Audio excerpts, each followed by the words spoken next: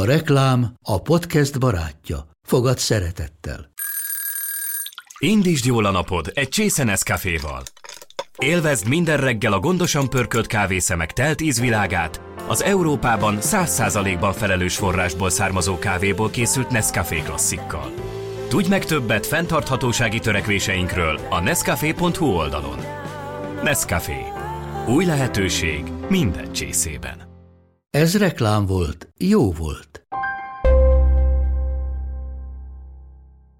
Üdvözlöm Önöket, Kicinger Szonya vagyok, ez itt a Sunday Brunch. Mai vendégem egy 85 éves színész legenda, egy igazi díva, a letűnt korok egyik utolsó bástyája, akiről még azt érdemes tudni, hogy nem szereti a vizet, mert annyira klóros.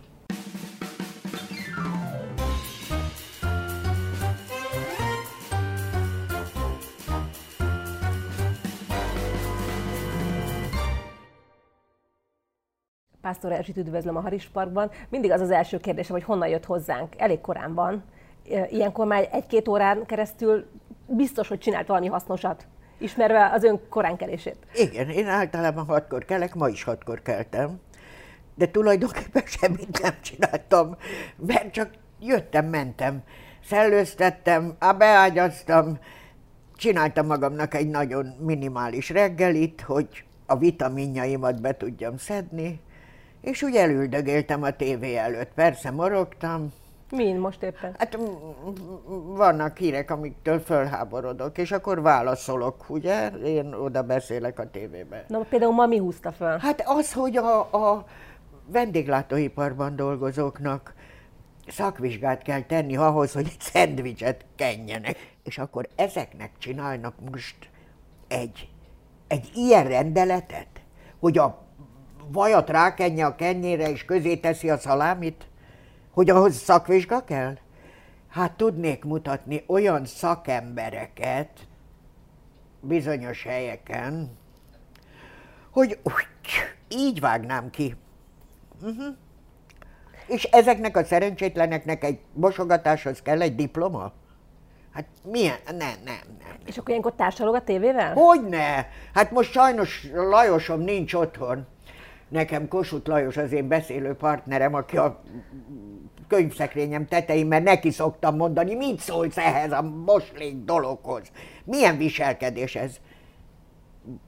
Életmű kiállításom van Mohorán, a Tolnai Klári házban, és Lajos elment. Ja, ez a Kossuth-díj, tehát tisztázzuk. Igen, ez a Kossuth-díj. A Kossuth-díj, és most nem tudok vele beszélni, úgyhogy most csak így. Aki nem látott még Kossuth-díjat közelről az életében, ez egy szobor. Ez egy csodálatos. A doboza sötétkék burkolatú belül, és ott áll Lajos csodálatosan, a kalapja a kezébe, és így áll a kalappal köszön. És én neki reggel mondom, szervusz Lajcsi, mit szólsz ehhez vagy ahhoz? És ő válaszol. Hát persze azt, amit én hallani akarok. Többnyire megvigasztal engem, és azt mondja, hogy meglátod, Erzsike, lesz ez jobb is. Mert hogy általában optimista vagyok, és mindig hiszek abban, hogy azért valami majd csak változik. De volt jobb is. 85 éves lett szeptemberben Erzsi. Igen, most volt. Ezt beszéljük át. Egyrészt boldog születésnapot. Köszönöm szépen, ez olyan ünnepséget rendezett nekem, ez az én drága asszonyom, az én Darvas Ilonám, az igazgatóm a Turai Ida Színházban, hogy ez, hát nem tudom, 7 ágra szóló, szóval ezt nem tudom elmondani, mert bizonyos vagyok benne, hogy másoknak is csodálatos ünnepet csinálnak, de ami nekem volt, az nem volt mindennapi. Tóth Enikő és Zsurs Kati, akik a barátnőim is, ott voltak, hát a családomról nem beszélve, mert még Svájcból itt volt az unokatestvérem is. Az egész családom eljött, és hát közönség. És a másnapi mohorai ünnepségen a Tóth Enikő beszélt az ottani közönségnek erről, és azt mondta, hogy ilyet csak moziban lehet látni. Mert az előadás végén az első 2 sorból dobálták fel a virágokat. Hát gondolom ezt is az Ilona szervezte meg, mert nem a nézők ültek a virágon, de akkor is. Hát ez egy csoda volt. És akkor Darvas Ilonától kaptam 85 szál vörös rózsát, amikor átvettem, majdnem anyatestem, mert hát akkora volt a csokor. És hát lufik repültek a levegőben, nem tudom elmondani. Betolták a tortát, láttam. Az a vége volt már, de még előbb bejött Fekete Péter, aki a mi államtitkárunk, és felolvasta Orbán Viktor gratuláló levelét, aztán leeresztettek egy fehér rongyocskát, ami nem akart lejönni, hát az volt egy kis cikória, behoztak egy létrát, fölálltak a díszítők, és szépen lengették a rongyot, ahol is Kásler doktor küldött nekem egy videóüzenetet. Wow. Na most a szóhoz nem tudtam jutni, nem kell mondanom, hanem aztán bejött Bank Tamás, eljött a játékszínből egy nagy csokorral, fölköszöntött. És utána bejöttek az én édes kollégáim, akik ottaniak, meg a máshonnan, a pályámról, innen-onnan, egy szál rózsával, és énekeltek nekem. Volt ott sírás, láttam. Nem tudom. Hát ma előtte annyira sírtam. Fölállt a közönség, hát ott kezdődött, hogy azonnal fölálltak, mikor meghajoltam az előadás után. És az annyira szíven üt mindig, amikor így fogadnak, hogy azt nem tudom elmondani, mert ez semmihez nem fogható érzés. Ezt nem lehet, nem tudom elmondani, hogy milyen. És akkor én elmondtam a közönségnek, hogy üljenek le. Mert mondtam, hogy ilyen csodálatos ajándékok, Özönét Ilonától még egy nyakláncot, egy aranyláncot is kaptam a színház logójával, de gyönyörűt. És akkor elmondtam a közönségnek, hogy ha megengedik, én is alapítottam magamnak egy díjat, csináltam. Mert csináltam magamnak aznap, igen. Ki fogja kapni? Ki lesz a kedvezményezett? Én vagyok, saját magamnak csináltam egy díjat. Jó. Végigpörgött előttem, 62 éve vagyok a pályán. Az nem kevés. Gyémánt diploma akkor a zsebben? Akkor a gyémánt, nem, igen, hogyne, hát nekem van egyszer a rendes, aztán az arany, aztán a gyémánt, hát nem tudom, hogy a másikat megérem-e, a vasdiplomát, és akkor úgy gondoltam, hogy ha a Szomszédok, amit 34 évvel ezelőtt forgattunk, mind a mai napig él a figurám, mert adatokkal tudnám bizonyítani, ahányan megkeresnek engem, mint Jankát, hogy nem tenném meg, hogy fölköszöntöm ezt vagy azt, vagy... Ha ez ilyen, ugye akkor abban nekem is volt részem. És mivel én a Szomszédokban a picurka szerepnek a felét játszottam, mert egy epizódnak is a legkisebbike voltam, de a közönség engem fölemelt egy főszereplővé. A közönség. Mert a mai napig él, olyanok beszélnek róla, akik soha nem éltek akkor. Tehát én a közönségnek köszönhetem ezt, hogy én főszereplővé váltam. Akkor én megalapítottam magamnak. Ugye körülöttünk van a nemzetművésze, a nemzet színésze, nagy művészeink, Pásztor Erzsi pedig a közönség művésze. Szomszédokat érintettük. Vissza tudja idézni az első telefont, amikor megkeresték a szereppel? Igen, tudom. Horváth Ádám hívott föl, és azt mondta, Erzsikém, csinálok egy sorozatot, azt se tudtam akkor, hogy mi az. Hát csináltam szinkronban sorozatot, mert az is az első sorozat volt, a Fekete-Erdei Klinika. Ó, Hildegárd főnövér. Aha. Emlékszem. Tehát láttam én sorozatot, de magyar nem volt. Azt mondja, egy pár adást megvárunk, 6-7 adás lesz belőle biztos, aztán majd meglátjuk. Hát senki nem gondolta. És az első forgatási nap én ott voltam. Nagyon emlékezetes, mert a lányom akkor hagyta el Magyarországot. És a vonathoz akartam menni, mert a vejem már elment, itt volt az esküvőjük, de elment, mert abban a rendszerben nem lehetett csak úgy elhagyni az országot. A lánynak még mindenféle papírokat, belügyminisztérium, mindent kellett. És vártunk. És vonattal ment, mert hogy könyveket, meg olyan nagy pakokat vitt. És mondom, Istenem, most megyek forgatni, és nem érek oda, a Nyugatiból indult. És forgattam, emlékszem, az volt, hogy Nemcsáknak meg a Csicsinek, a Ivancsicsnak ajándékozom egy sublótot, ami akkora volt, mint ez a zongora. És mondtam, nagyon vigyázzatok rá, mert ez egy örökös darab. Persze már akkor is rémes volt, mert hát senkinek nem kellett ez. És én már alig vártam, hogy vége legyen, hogy én kiérjek anyag, és akkor oda vittek engem. És a Nyugatiba még utolértem a lányomat. És akkor emlékszem, hogy olyan zavartak voltunk mind a ketten, és nagyon sírtam. Hát sírt, elment a gyerekem. Hova megy? Mit tudom én, mi lesz vele? Így kezdődött a Szomszédok. Igen, most nem térek rá a családi dolgokra. Hogyan instruált a Horváth Ádám? Mit várt öntől? Mit mondott? Mi a karakter? Hát elmondta, hogy ez egy undok nagynéni, aki kihasználja. De hát akkor még ő se tudta. De ez alakult? Hát ez menet közben alakult. Igen, és hát én élveztem már az első perctől kezdve, mert a figurának semmi köze hozzám, de hát színésznő vagyok. Nekem az a lényeg, hogy egy olyat formáljak, ami nem én volt, az egy pofon egyszerű. Talán soha nem is játszottam olyat. Soha nem játszottam olyat, mert fiatalon is, színpadon is, hát vagy Pikokné voltam, vagy Matild von Zand, a pupos doktornő. Emlékszem egyszer a Sikferinek, drága Sikferinek, azt mondta, miért én vagyok mindig a pupos, meg a nyomorék, meg a vak, meg a süket. Miért? Mert el tudod játszani. Most már tudom. De 20 évesen, 25 évesen nem tudtam, nem örültem neki, hogy én vagyok a férjem anyja a színpadon. Játszottam egy íjés darabot, amiben én voltam az anyja a férjemnek. Hát ki örül ennek?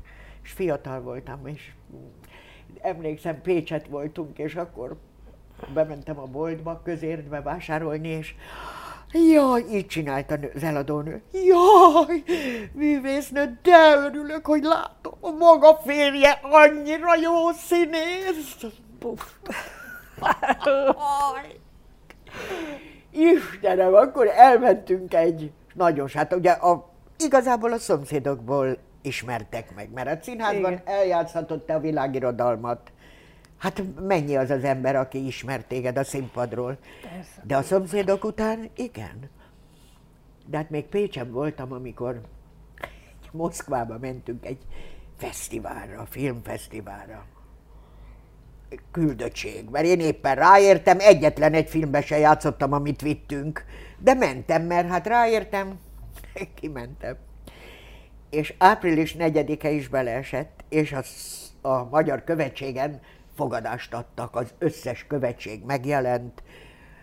Hát azt nem tudom elmondani, úgy nézett ki az egész, mint egy operett gála, ahol ugye ezek a angol, meg mindenféle egyenruhában, csillagokkal, meg érmékkel, meg mindenki magára aggatott mindent, és csak azt láttad, hogy fölzabáltak mindent, mert repülővel hozták Magyarországról, a Libamájtól kezdve, amit el tudsz képzelni, milyen pompát.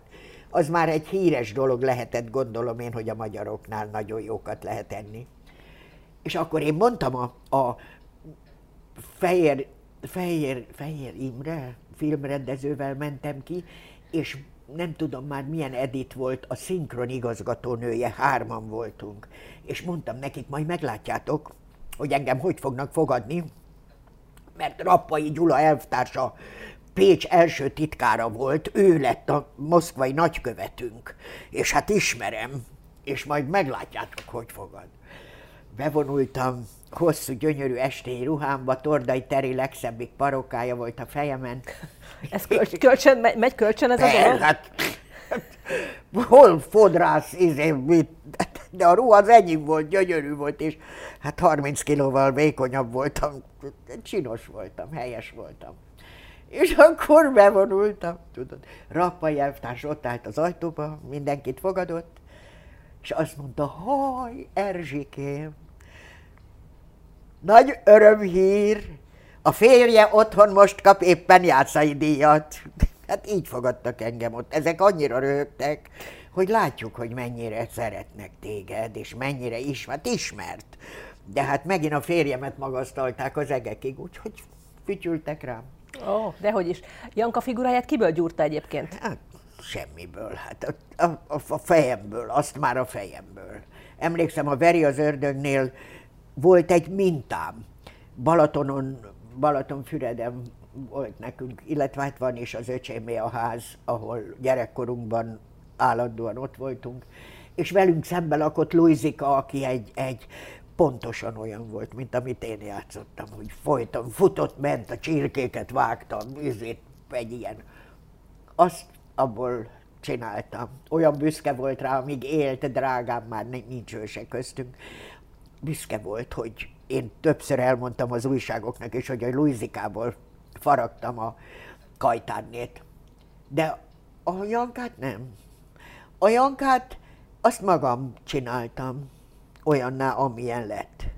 És hát ezek szerint nem lehetett olyan rossz. Szokták kérdezni tőlem, hogy mit gondolok, hogy miért olyan népszerű még ma is a Szomszédok, az egész Szomszédok. Hát azt szoktam mondani, azért, mert igazi színészek, igazi művészek játszották, és nem a járókelők, ami ma divat, ugye? Mert ma a mai sorozatokat a járókelők játsszák, hát legyünk őszinték. Igaz, hogy ők rögtön művészé avanzsálódnak, mert már holnaptól kezdve ő művésznő és művész úr, mert úgy prezentálják őket, és ők el is hiszik. És én erre azt mondom, hogy miért ne hinnék? Hát ha te állandóan azt hallanád, hogy te maga vagy a csillagos ég, egy idő után beleélnéd magad, és azt mondod, de jó, hogy csillag vagyok. Nem? Igen. Hát így élünk mi ezekkel.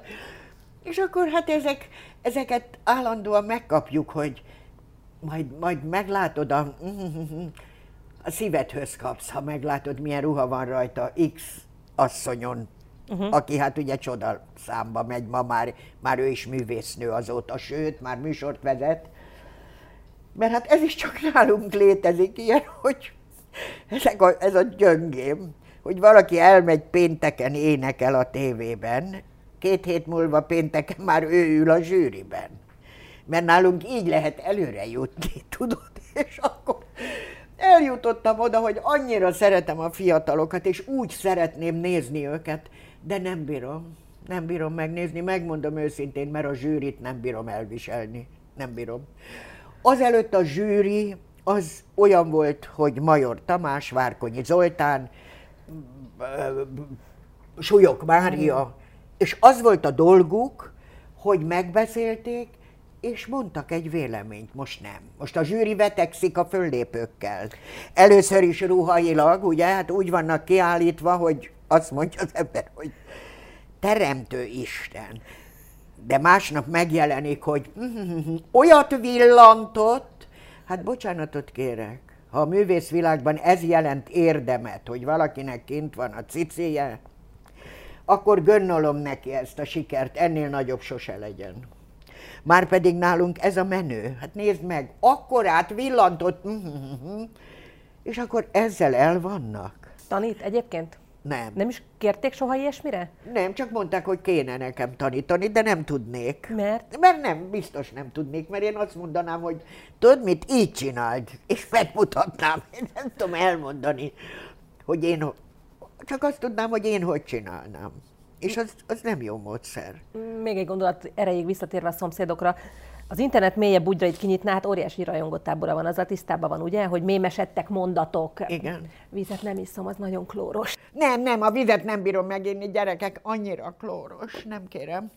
Na, hozz még egy felest. Úgy fölevültem. Tudod, mikor mondják, hogy XY meg, hogy milyen, ugye ezek az utcáról bekerült művészek, hogy milyen nagyon-nagyon jók. Hát akkor szoktam mondani, hogy a Szomszédokban például az én drága barátnőm, Schubert Éva, amikor bejött az ő nagy kalapjával, meg se kellett szólalni, mert hozott egy olyan levegőt, hogy te tudtad, hogy ez milyen egyéniség, mindent tudtál róla. Nézd, libabőrös vagyok, mert annyira szeretem mai napig, és hát ő egy drága aranyember volt, és hála jó Istennek, nagyon jó barátnő. Ez egy nagy család volt? Vagy hogy képzeljek el egy forgatást? Baráti, kellemes légkör? Ez nem is találkoztam, például a Karolával. A 13 év alatt egyszer se. amíg forgattunk, csak színházban találkoztunk mi. Soha nem találkoztunk.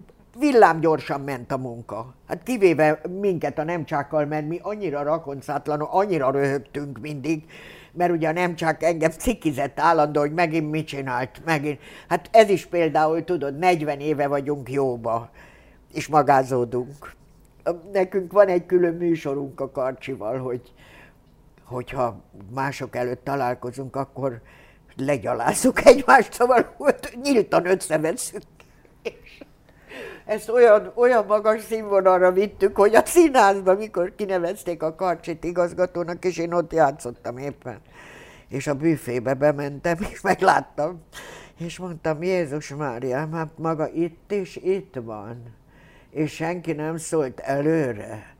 A büfés megállt, a tálca kezébe, és nézett jobbra, nézett balra, mi lesz itt.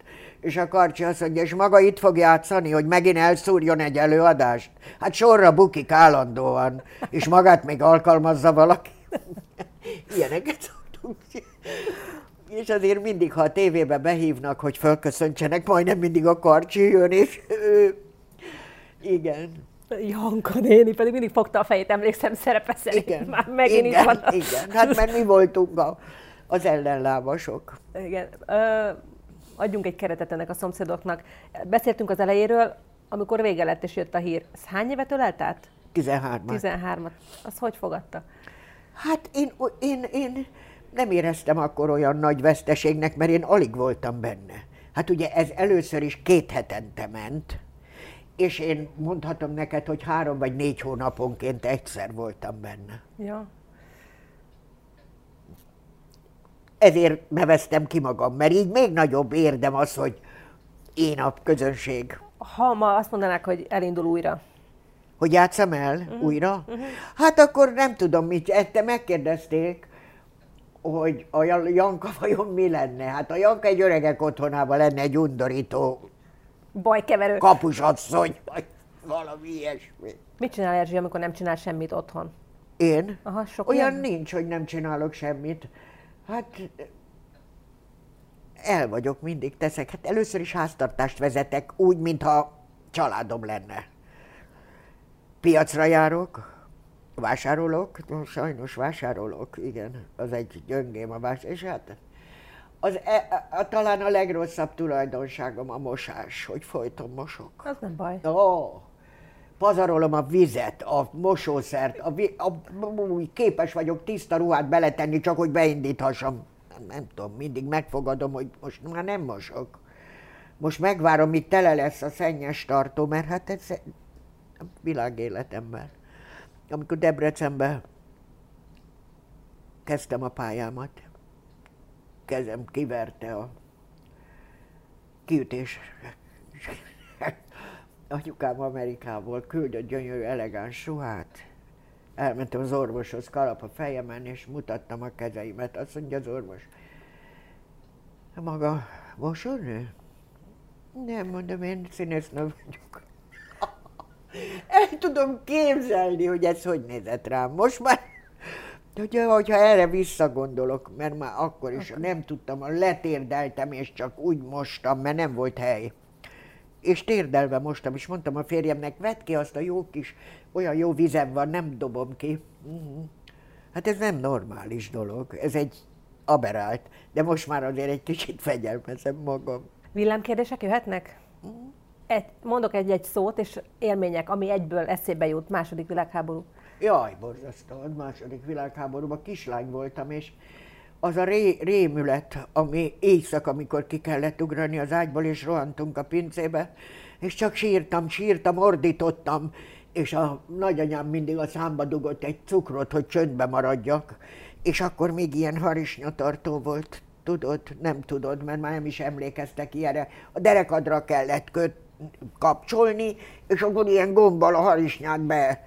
Hát nekem soha nem volt meg semmi, nem találtam, ordítottam, sírtam, akkor becsomagoltak egy pokrocba, és levittek a pincébe. Borzalmas volt. És akkor 6 hét, amikor a Budapest ostroma volt, azt is átéltem nagyanyáméknál a pincébe. Borzalmas volt a második világháború. És kijöttünk a pincéből, És boldog volt mindenki. A nyomortól nem láttunk. Ezt szoktam mondani az embereknek, hogy örüljetek a mindennapoknak. Az, hogy egészségesek vagytok, hogy éltek, hogy dolgozni tudtok. Nem tudnak. Szóval olyan sokat cvíder, fiatalok is, olyan cvíderek, mindig rosszkedők van. Tudod, mi volt az, milyen ruhában? A gyerekem röhögő görcsöt kapott, amikor látta, hogy a gimnáziumi osztálytársaimmal kirándultunk, mit tudom én, Oszolytetőre, vagy akárhova. Hogy néztünk ki. Kendővel bekötött fejjel, apukám beszkárt kabátjából csináltak nekem kabátot, megállt magától a vizén, ha letetted akkor megállt a kabát, nem omlott össze, mert olyan posztóból volt.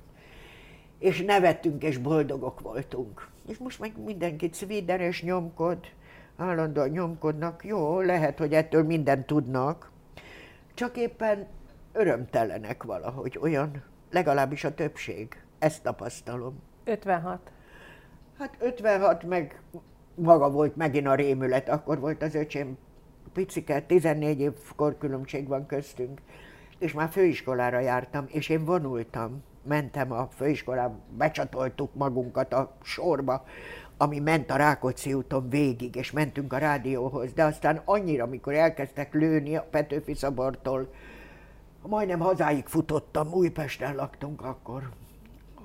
Őrület volt, és akkor megint be voltunk zárva, és emlékszem, elmentünk, mikor már úgy kimerészkedtünk, és Újpesten elmentünk a térre, ott volt egy orosz katonának az emlékműve, és egyszer csak elkezdtek lőni, és emlékszem, hogy az öcsémet ledobtuk a földre az anyukámmal, és ráfeküdtünk. És az öcsém akkor tudta meg, mert az gyerek volt, kisgyerek, nem tudta, hogy mi ez. Hát elképzelni nem tudta, hogy lőnek, meg háború, meg mi azért átéltük.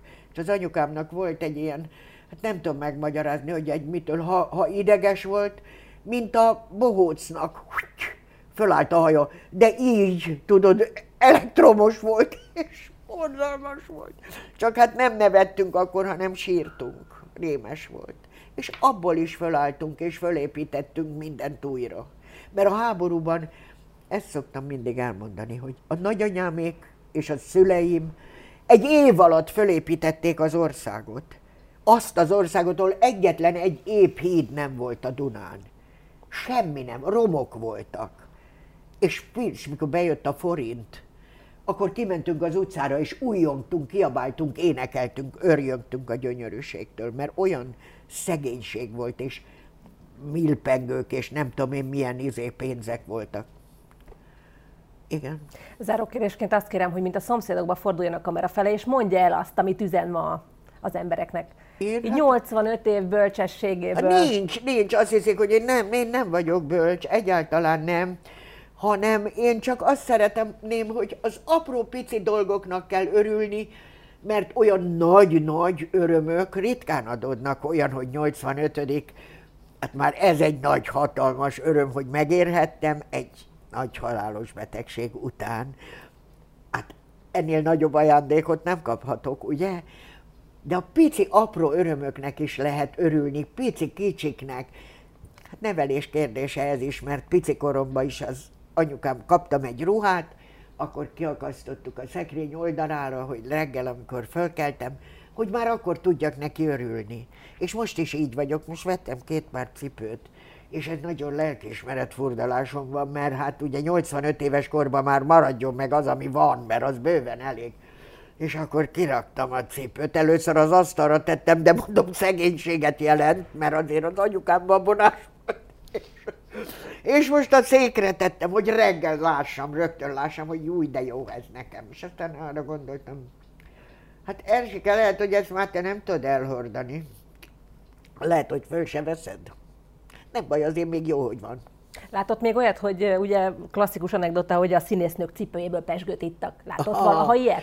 Hát a Tolnai Klárinak nem is ittak a cipőjéből, de lovaskocsival vitték végig.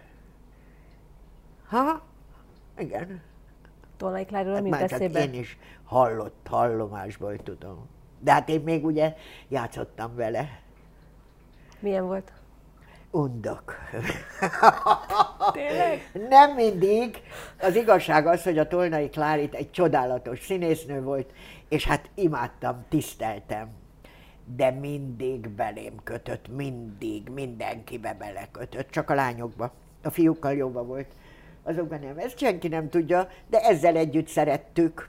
Mert a Süci mondta nekem, Sücila, hogy mert nagyon megrikatott. Rögtön az első próbán az agyámat játszotta a Madács Kamaraszínházban, és azt mondta nekem, hogy te hova öltöztél? Hova, bálba mész, vagy mi? Mi nem így szoktunk a próbára öltözni. Mondtam, de hát Klárikát, én nem járok sehova, csak ide. Én szeretek. Csinált egy ilyen kacajt. És akkor sírva kimentem, akkor az Itala behúzott az öltözőjébe, és azt mondta, ne sírj, te marha. Hát ez mindenkivel ilyen. Ez kötekedni, nem szeretje a lányokat.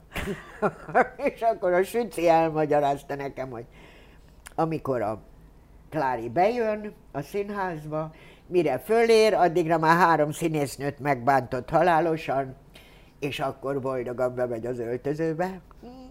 És nem akartam elhinni, mert hát neki nincs erre szüksége, és hát a mai napig imádom, szeretem. Ráadásul úgy belekeveredtem a mohorai házba, ami az ő múzeuma lett, hogy én ott állandó vendég vagyok, és legtöbbször én adom át az ő díjait. Mit szólna?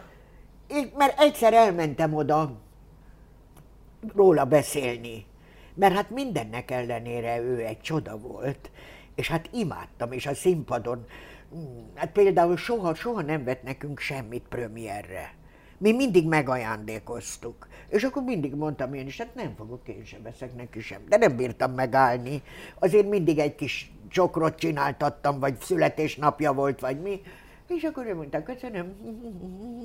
De azért jó volt vele lenni, jó volt körülöttel, jó volt hallgatni, mikor elmesélte a mensárossal, hogy mit csinált meg. Jaj, hát imádnivaló volt ezzel együtt. És tudod, mikor a végén a közönség, ahogy imádta őt, és akkor én azt mondtam, hogy Istenem, ha én egyszer megérhetném azt,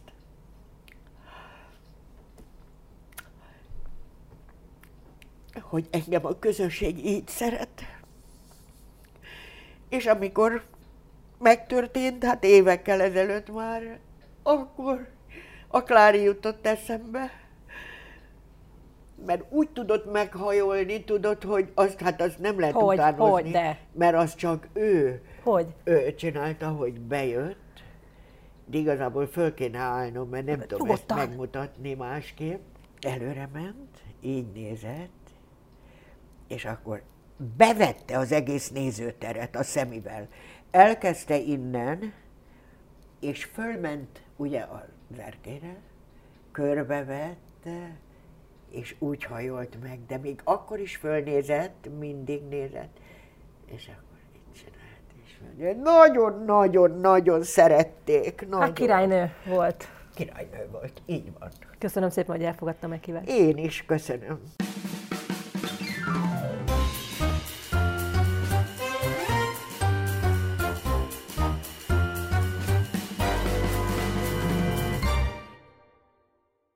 A műsor a Béton partnere.